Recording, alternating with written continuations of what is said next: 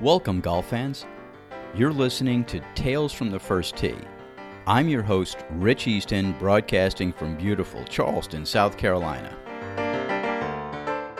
This episode is dedicated to the stories about golfers who carve time out of their lives to play golf, only to endure Mother Nature's nurturing and sometimes cruel sense of parenting.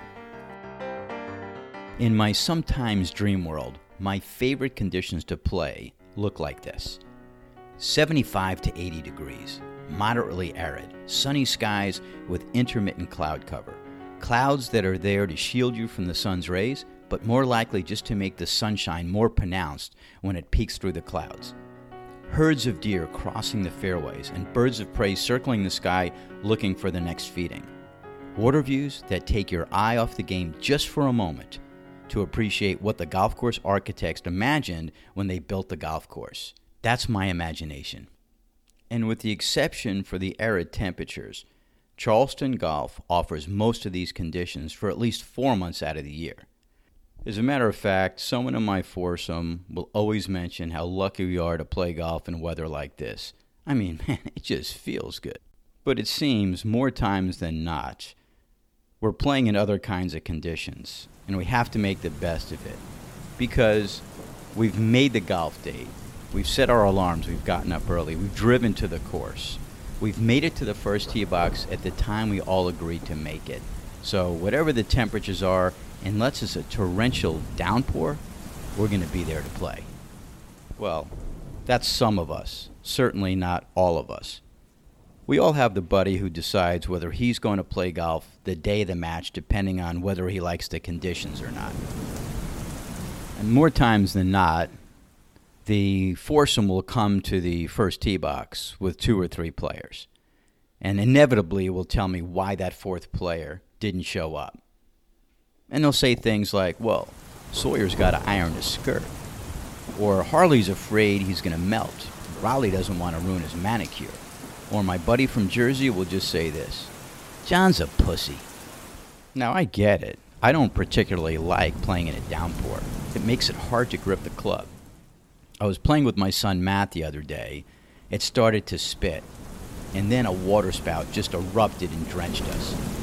Between the minor spit and the spout of water, Matt, who has a very strong move to the ball, teed it up, swung his driver so fast that the driver flew out of his hands at least 20 yards in front of him.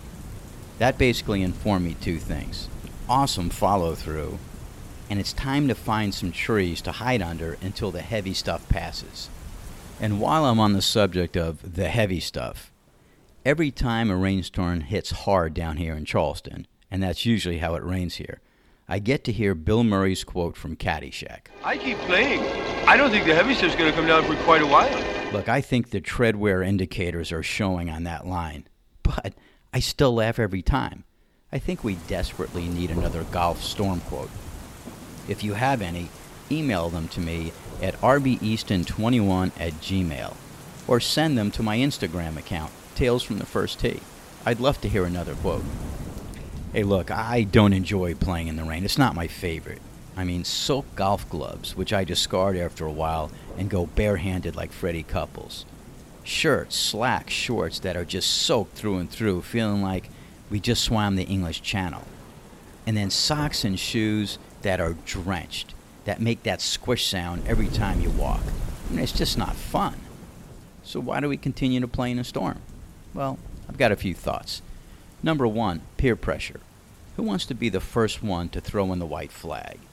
All the buddies came, they took time out of their day, and everybody's kind of looking at everybody else to see who's going to throw up the white flag first. It's usually not me.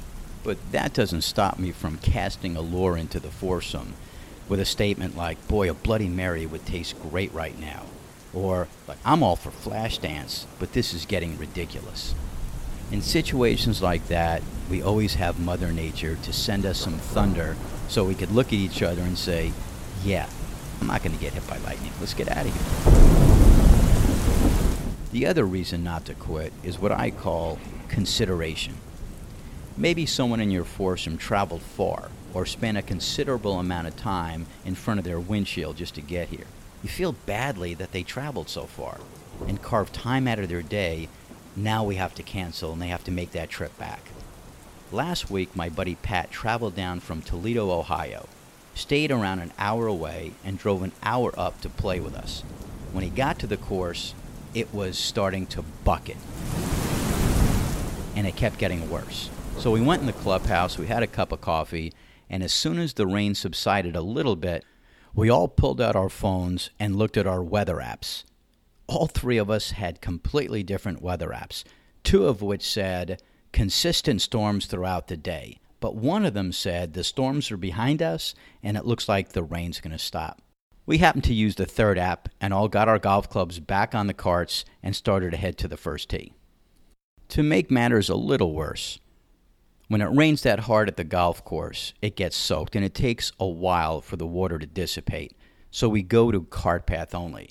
And at Charleston National, there is not a good landing area for your tee shots or your approach shots within 20 yards of the cart paths. So if we were going to have a good day, we were going to do a lot of walking. So we go through the first 6 holes, and it is sloshy, it's hard to hit the ball, but none of us want to quit, and it hadn't started raining again. So we thought, let's just keep doing this. We get to the 7th hole at Charleston National. It's the most intimidating par 3 on the course. 195 yards, over water, with a fountain located in the middle of the pond, just enough to distract you and have you think about something else. 2 of us hit our shots. I hit it in the water like I always do on that hole. One of the other buddies hit it far left, and now Pat gets up to the tee box. He had parred the previous 2 holes, and he was starting to get in a rhythm. He pulls out his 4-wood, gets up to the tee box, does his waggle, takes it back, and hits this shot that sounded so perfect. The ball comes off his club, rockets up in the air, over the water, hits the beginning of the green, and starts to roll. And I'm thinking, hey, he might have a birdie opportunity here. That's some great shot. The ball keeps rolling. And now we're looking, and it's rolling, and it's starting to curve towards the hole. And then we start yelling, come on. Come on. Within seconds, the ball gets feet from the pin, and we just go silent. And then we hear the slight click sound, and the ball disappears. Pat just hit his first hole-in-one in his entire life. He'd been playing golf for 25 years. He's a good golfer, but has never gotten a hole-in-one. And we were there to see it. And he got it because we didn't quit. We didn't walk off the course during the rain. And Pat got to live the rest of his life knowing he got a hole-in-one because he didn't quit. And by the way, it was one of the best shots I've ever seen him hit. So later that day, he gets back to his place, and he keeps texting us, and I could tell he was celebrating, and why not? I mean, the odds are 12,500 to 1 that you'll get one in your life.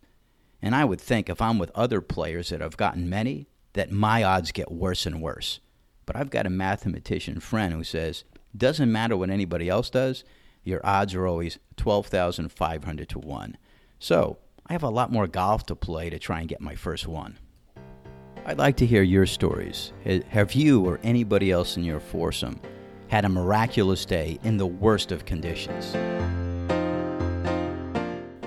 Playing golf in cold conditions is an entirely different challenge. It's one of those, how flexible can I swing a golf club with layer upon layer to protect me from getting hypothermia? When I lived in Chicago, the demand for weekend golf was intense. It just so happened that I met some guys that had a first tee time at Thunderhawk Golf Club, and it was standing for 7 years. It was bragging rights to have an early morning tee time in Chicagoland. So it wasn't uncommon that we get to the golf course early, probably 5:45. We had a 6 a.m. tee time, but we might have had to have waited 20 or 30 minutes for a frost delay, which was really common in the springtime. So for me, once we started after the frost delay, the first 6 to 7 holes were never my best. Since I had 3 shirts, a sweater, thermal underwear, a wool hat, and ski socks, it really made it hard for me to swing the club the way I like to. I mean, it was miserable for me for the first 6 or 7 holes. But by the time I got to the back 9, it always warmed up, probably into the 60s, and I could start peeling off some layers. We all had to deal with the elements. and it was impressive how some of the born and bred Chicagoans played in cold weather. I mean, they've been playing this way their whole life. It seemed like it was nothing for them. Some of the guys even came with short-sleeve shirts. I mean, man, that's incredible. I happened to move to Chicago from Southern California, and before that, Tampa, Florida. So I got spoiled by more temperate climate, and it took me 12 years in Chicago to never get used to the upper Midwest cold. I mean, I never got used to it. I remember playing golf in San Antonio, Texas, right after they had this cold spell. And I was there with my boss, who never cancels a golf date, ever. If you make a golf date, you're going to play no matter what the conditions were. When we got out to play in Texas, it was 38 degrees. They just lifted the freeze warning, and the ground still hadn't thawed. And we ended up playing, and it was the worst conditions. I don't think either one of us hit a drive over 150 yards, and sometimes we were putting on greens that had an ice layer on them. But when you're playing with the guy I work with, you just never quit. And by the way, there were no hole-in-one stories that day. I think we double bogeyed just about every hole, and I could not wait to get to the 19th hole. Playing in the heat is also a whole different way to play golf. Golfing in Charleston in the summertime, for some, could be too hot and debilitating. I happen to swing better in warmer weather. Golfing in the heat can present certain challenges like dehydration and heat stroke, both pretty serious illnesses that could ruin your day. So I try and stay alive by doing 3 things. Number 1 is I always wear a hat, and sometimes when it's really hot and sunny, I try and find the biggest brimmed hat I have to keep the sun off my shoulders. Number 2 is I bring enough liquid so I could drink on every hole, and I try and make it water because the days I bring beer, I just get more dehydrated and it doesn't work well in 100-degree heat. And the last thing I learned from my buddy in Texas who had brought up with really hot summer golf, and that is park the cart in the shade. No matter where you're stopping that cart, if it's within 20 or 30 yards of your ball, park it over there, because over time, it makes a difference. I was playing golf in 100-plus degrees over the summertime with a buddy of mine at Charleston National. Lou's a few years older than me, but this guy is tough as nails. I mean, nothing seems to bother him except general assholes you encounter in life. He's the last guy you'd want to disrespect, specifically on a golf course. We were playing late one morning, and it started off at 95 degrees, but the heat index was well over 100. When we get to the 8th hole, he mentions that he's a little dizzy. I didn't think much of it and said something like, "Hey, Lou, just keep drinking water." By the time we got to the 9th green, he was walking like a drunken sailor. He hadn't had anything to drink. He putted out and said, "I'm done."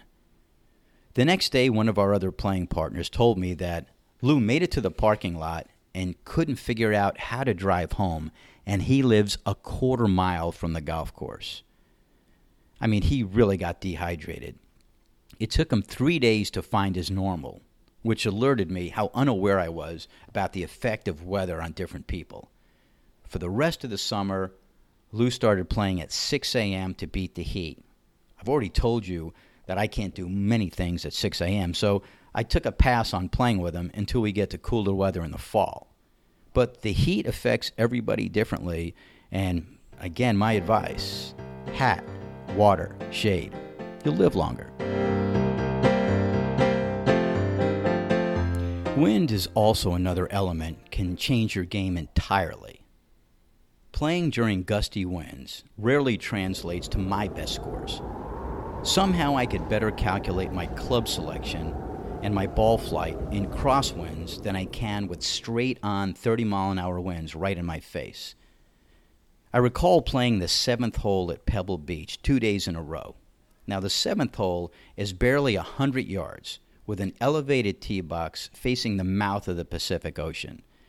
The view is picturesque, but it's an intimidating shot. The first day we played it, there were no winds, and I hit this knockdown wedge which caught the back of the green. So I thought, wow, this is a lot closer than I thought. Day 2, a storm front was coming in from the Monterey Peninsula with wind gusts of up to 40 miles an hour. The entire course played differently, particularly when we got to the 7th hole. My caddy insisted that I hit a 4-iron, 100 yards, And I was like, are you serious? I hit a wedge yesterday and almost hit it over the green. He just said, that was yesterday. Today hit a 4-iron. I was pig-headed and thought, look, I knew my game better than the caddy. So I picked up an 8-iron thinking, look, a little bit of wind, probably going to stop it, maybe push it back, maybe 10, 20 yards. That's the right club. I was the first to hit, so I couldn't get a read from any of my playing partners to see what clubs they used. And I proceeded to flush an 8-iron. And as soon as I hit it, an even stronger gust of wind propelled my ball straight up like a tomcat taking off from an aircraft carrier. It landed 40 yards from the tee box. That's 60 yards short of the green on a downslope. After that, I took my caddy's advice and barely broke 100 with a long, snaking double bogey putt on 18. I mean, there's an old saying in golf. When it's nice and breezy, hit it easy. And trust me, I tried everything to keep the ball on target, including chanting that mantra in my pre-shot routine. Look, when that didn't work, I just thought, do your best, and when you get a chance, get to the range on a gusty day and practice, practice, practice. And maybe that'll help.